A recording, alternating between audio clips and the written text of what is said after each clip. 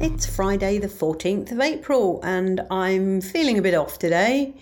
Not having a great day with the old knee, and it's amazing how having your home trashed with water damage just makes you feel a bit off. I'm just not loving it at the moment. It's interfering with my brain, definitely, but there you are. We have moved on slightly, so there is somebody coming next week to look at the damage and work out what needs to be done. But it's just aggravation I do not need right now. I was also supposed to be doing some comedy tonight, but I have no funny bone.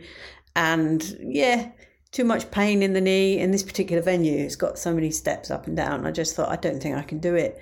I feel really bad because it's like, shouldn't let people down, but I just can't. That's it. I just can't. I'm actually going to have to wind this in now, I think, because it's just all too much for me at the moment. So I went to the cinema. I went to see Air, which I enjoyed very much. I do like that sort of film, that biographical type movie. And I particularly love them when they are set in the 80s. This was 1984. So all the backing music was from 1984. And there were some great songs. Great songs.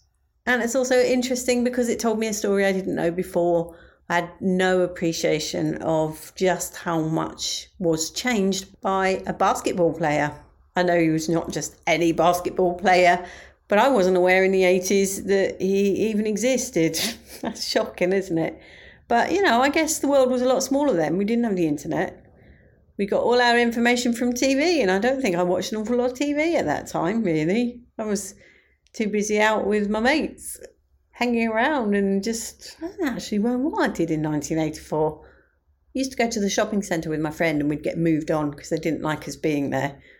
Not that we ever did anything wrong, but just youth, isn't it? You see youth standing around, don't like that. So, you literally weren't allowed to stand in a shopping centre in 1984. But there you are. Things have moved on. Much love and gratitude.